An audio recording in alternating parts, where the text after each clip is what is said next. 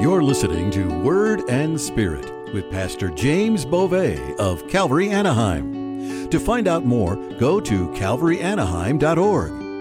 And now, here's Pastor James.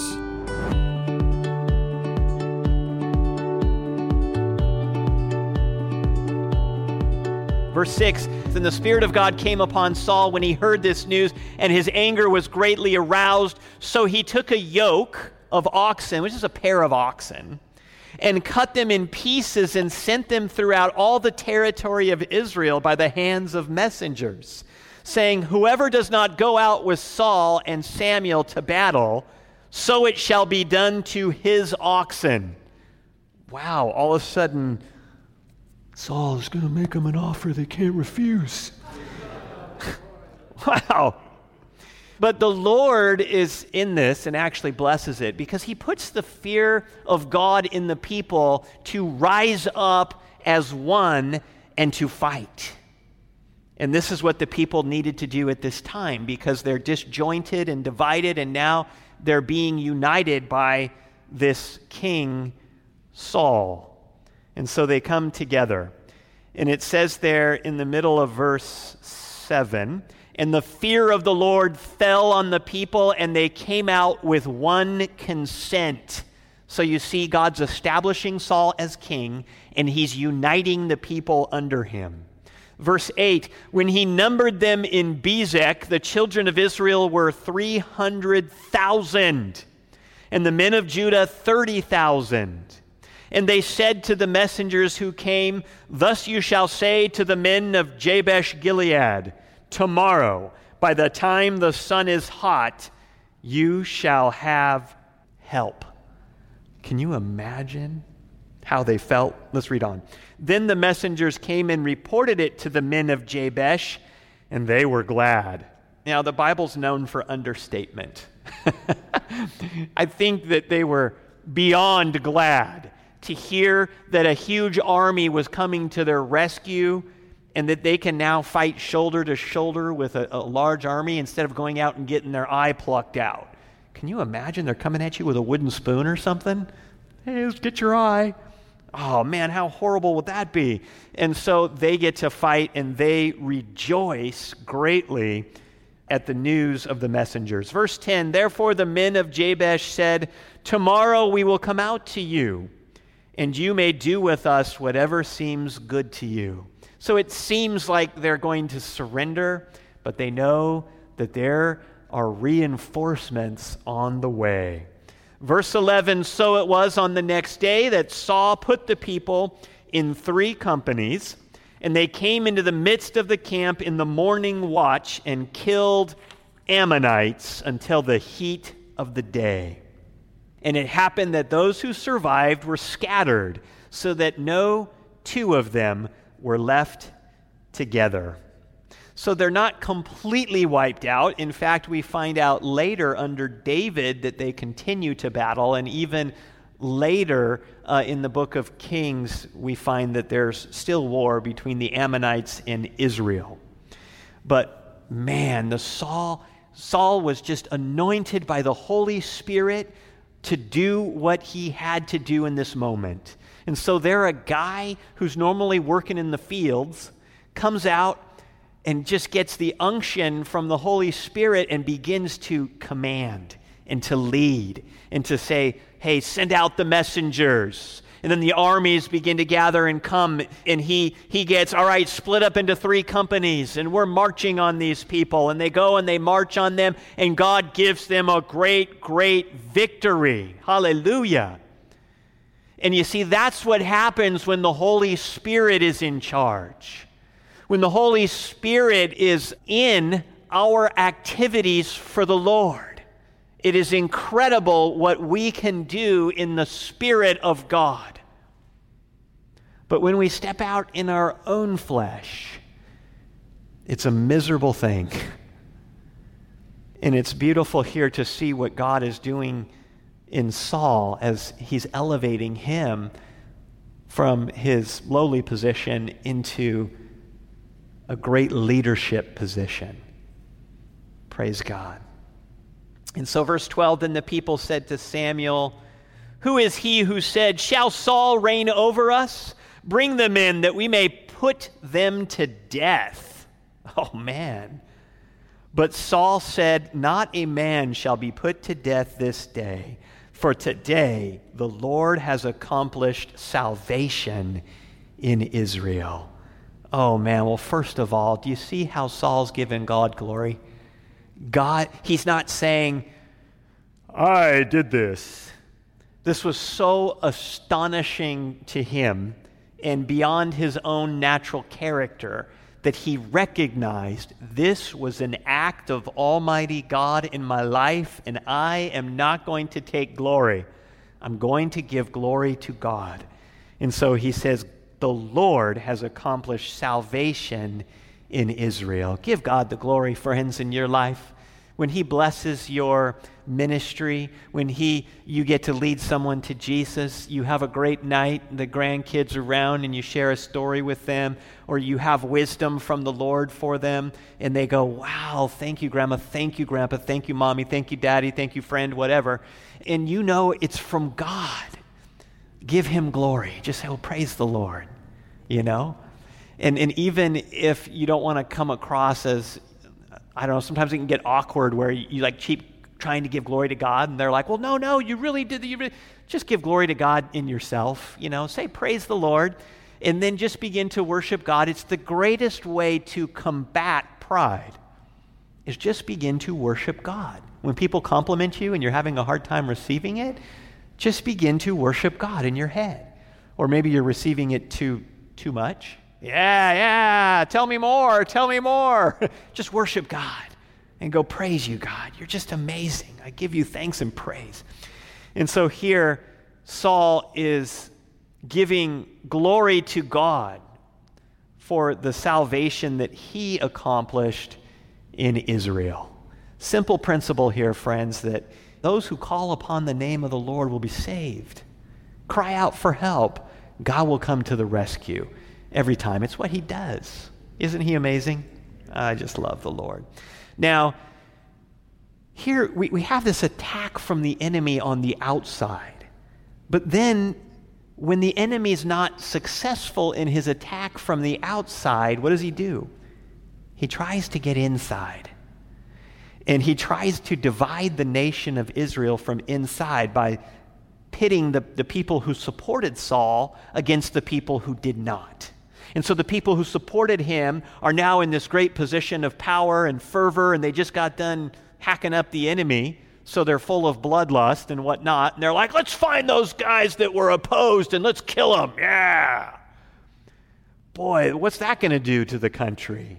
It's going to divide the country. It's going to be a terrible start to the kingdom. And so Saul, in his wisdom, does not fall to this tactic of the enemy to bring in division, but he says, "No, not today. We are not going to start this today." And that's the Spirit of the Lord. Because in his flesh, he would most likely be tempted to go that course.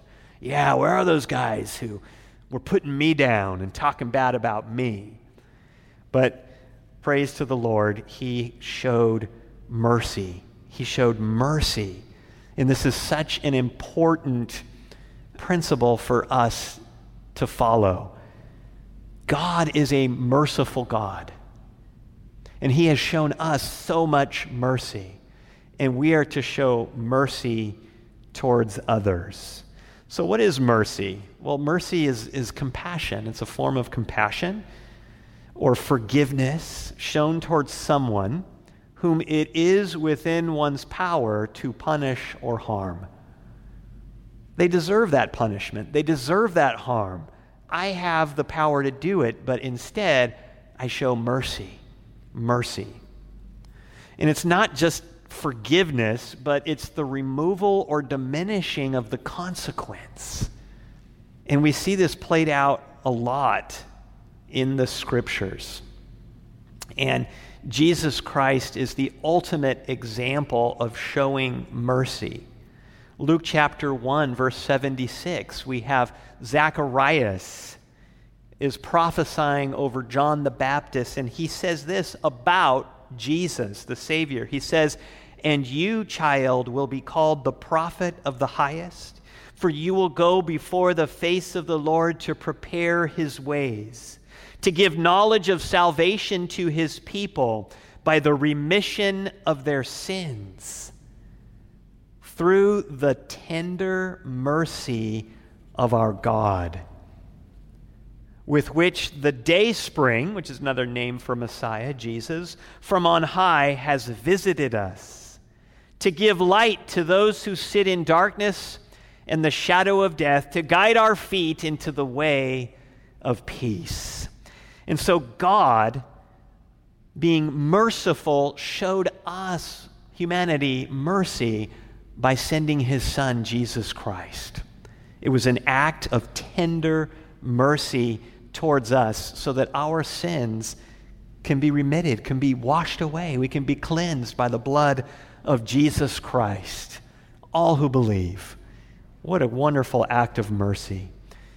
Our God is merciful, and we're the children of our God.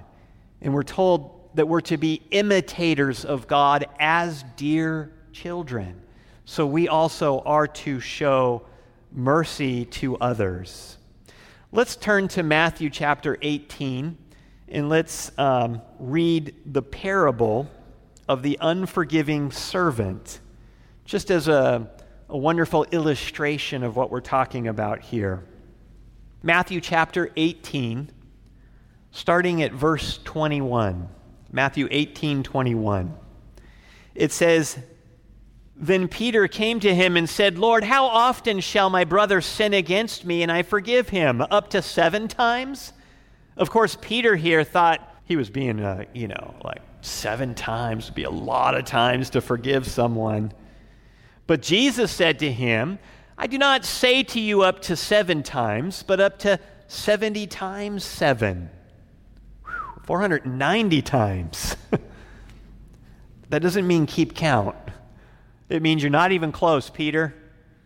Just have a heart overflowing with forgiveness. Verse 23, "Therefore the kingdom of heaven is like a certain king who wanted to settle accounts with his servants. And when he had begun to settle accounts, one was brought to him who owed him 10,000 talents. This would be a fortune in our day that would be, we would be unable to repay this debt. 25, verse 25, "But as he was not able to pay, his master commanded that he be sold with his wife and children and all that he had, and that payment be made." Aren't you glad we live when we do, where we do?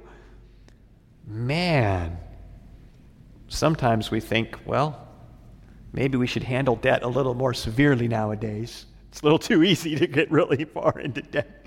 Declare bankruptcy and you're good to go. Seems like a lot of people might have that attitude. But in those days, in that time, it would be quite normal and acceptable that if you were that far in debt and you couldn't pay it, you'd be sold into slavery, or you'd have to go to debtor's prison. Never understood that. How are you going to make money in prison to repay your debts? But I'm sure that there's an answer to that question. Verse 26, "The servant therefore fell down before him, saying, 'Master, have patience with me, and I will pay you all.' Then the master of that servant was moved with compassion, released him, and forgave him the debt." Notice how it says he was moved with compassion and released him and forgave him the debt. We were just learning on Wednesday night through our study on the video, Kyle Eidelman was observing that in the Bible, when you see Jesus having compassion, there's always an "and" with it. He had compassion on the multitude and healed the sick. He had compassion on the multitude and fed them. He had compassion on the multitude because they were like sheep without a shepherd and taught them. You see, there's a heart of compassion, but then there's an action associated with it. And so here we see this master who represents God has compassion and does something about it, he releases him and he forgives him his debt. All right, fine. I have compassion on you. I know you're not going to pay this ever. You ever get a relative that keeps telling you they're going to pay you back? And you know it's not true. And you're like, you know what? It's not even worth it. And that's why the Bible says, just if you're going to loan someone money, especially a relative or someone close to you, don't even see it as a loan. It's a gift. It'll save the relationship, believe me. If you can just give it as a gift and say, look, it's yours. Don't even pay me back. Oh, but I will. Okay, if you do, you do. I'm not expecting it. And it will save the relationship, especially if you know it's someone they just can't pay you back. They're just not going to do it. So anyway, here the master just forgives him the debt completely. Doesn't say, all right, let's come up with a payment plan. Nothing like that. Just, it's a gift. You're debt free. Verse 28, but that servant went out and found one of his fellow servants who owed him 100 denarii, which is a very small amount of money. And he laid hands on him and took him by the throat, saying, pay me what you owe.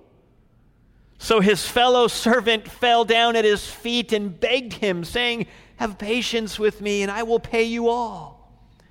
And he would not, but went and threw him into prison till he should pay the debt. Verse 31, so when his fellow servants saw what had been done, they were very grieved and came and told their master all that had been done. Then his master, after he had called him, said to him, you wicked servant, I forgave you all that debt because you begged me. Should you not also have had compassion on your fellow servant, and just as I had pity on you?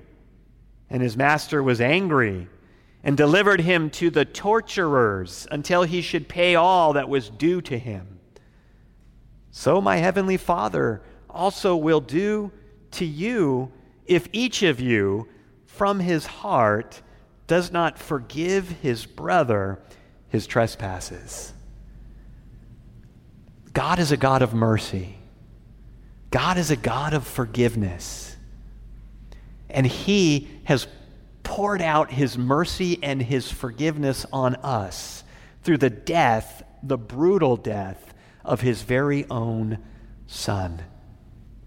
When we understand and appreciate how much mercy God has shown us, we're going to be merciful to others.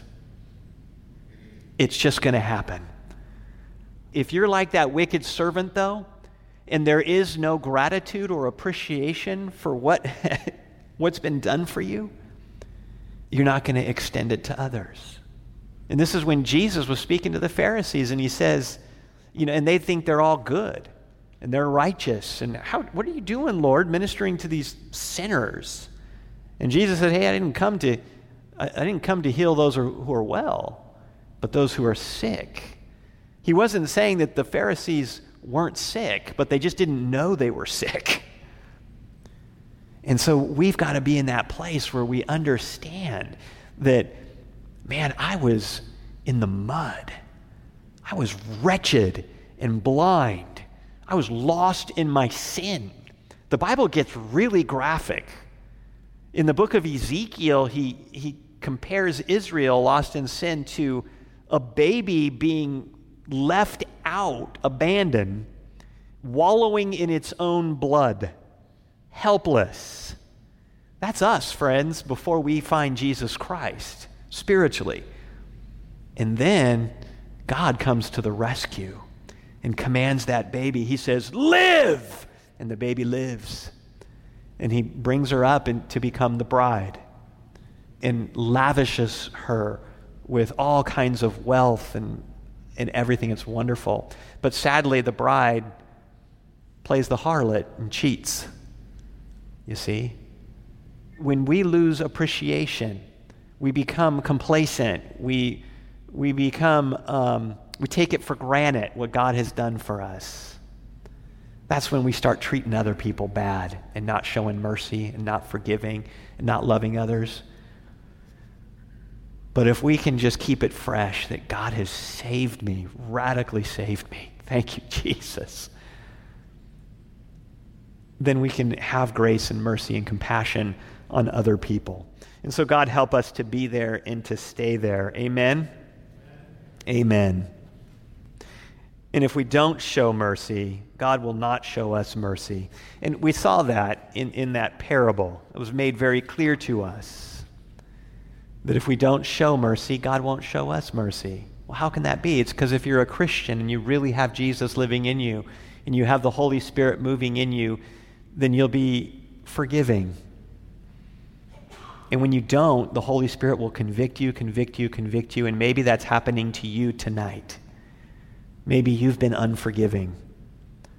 Maybe you've just been overly critical with the people around you, always nitpicking at them, even in your mind. And God's saying, that's not how a Christian should live. And tonight's the night to repent of that and to confess it before the Lord and say, God, I've been overly critical. I've had someone in my life that I've held bitterness against and resentment. I keep thinking back to this one friend and what they did to me. How dare they? How dare they talk to me that way? How dare they say that in that way? That was so disrespectful. I deserve better. I deserve more. See how it's just pride? And it's really ugly when it starts to come out. But when we have that humble heart of, man, I've been there. I've done that. I know what they're going through. God forgave me and showed me mercy. I'm going to be patient and merciful.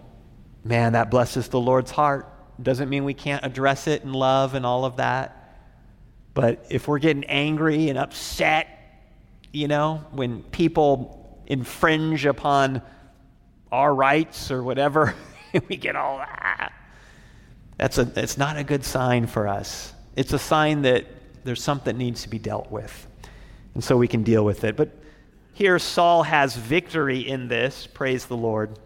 And we get to verse 14 here. We'll finish up. It says, Then Samuel said to the people, Come, let us go to Gilgal and renew the kingdom there. So all the people went to Gilgal, and there they made Saul king before the Lord in Gilgal. There they made sacrifices of peace offerings before the Lord.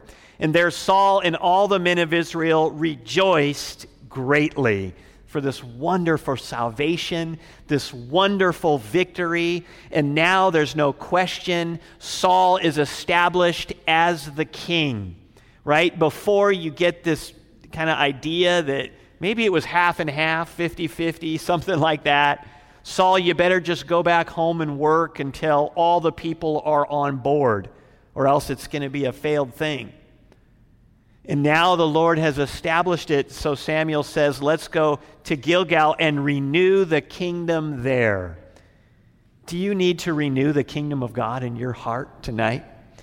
Has he once been on the throne, but then something happened and you just haven't really been following him? He's your Savior. You would never say he's not your Savior. You would probably say he's your king. But is he your king in practice? Are you following him? Or are you doing your own thing? Have you put yourself on the throne? And God would say, tonight is the night to put him back on the throne and say, Lord, my life belongs to you. You're the king, and I'm renewing the kingdom tonight in my heart, in my life. Why don't we take some time and just pray and renew the kingdom in our hearts and surrender ourselves to the Lord? He is your Savior. His blood has washed you of all of your sins. Let's make sure he's on the throne tonight in our hearts and lives. Heavenly Father, God, we thank you for these scriptures tonight, Lord, that, Lord, they sometimes cut us to the heart. But we also praise you and thank you for the beautiful victory that we read in the scriptures tonight, Lord God, that you come to the rescue, that as we cry out to you, as we face an enemy that is overwhelmingly more powerful than we are, you are there to rush to our aid and to come to our rescue. And so, God, we ask you, rescue me tonight, Lord. Rescue me from my own mind and my own flesh, Lord God. Rescue me, Lord. We want to be more like you, Jesus, fully surrendered to the Father. In Jesus' name, amen.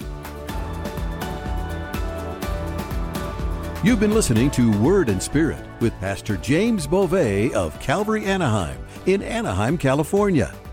If you're in the area, we'd love for you to visit. Check out calvaryanaheim.org for location, service times, and more. We'd love to hear from you.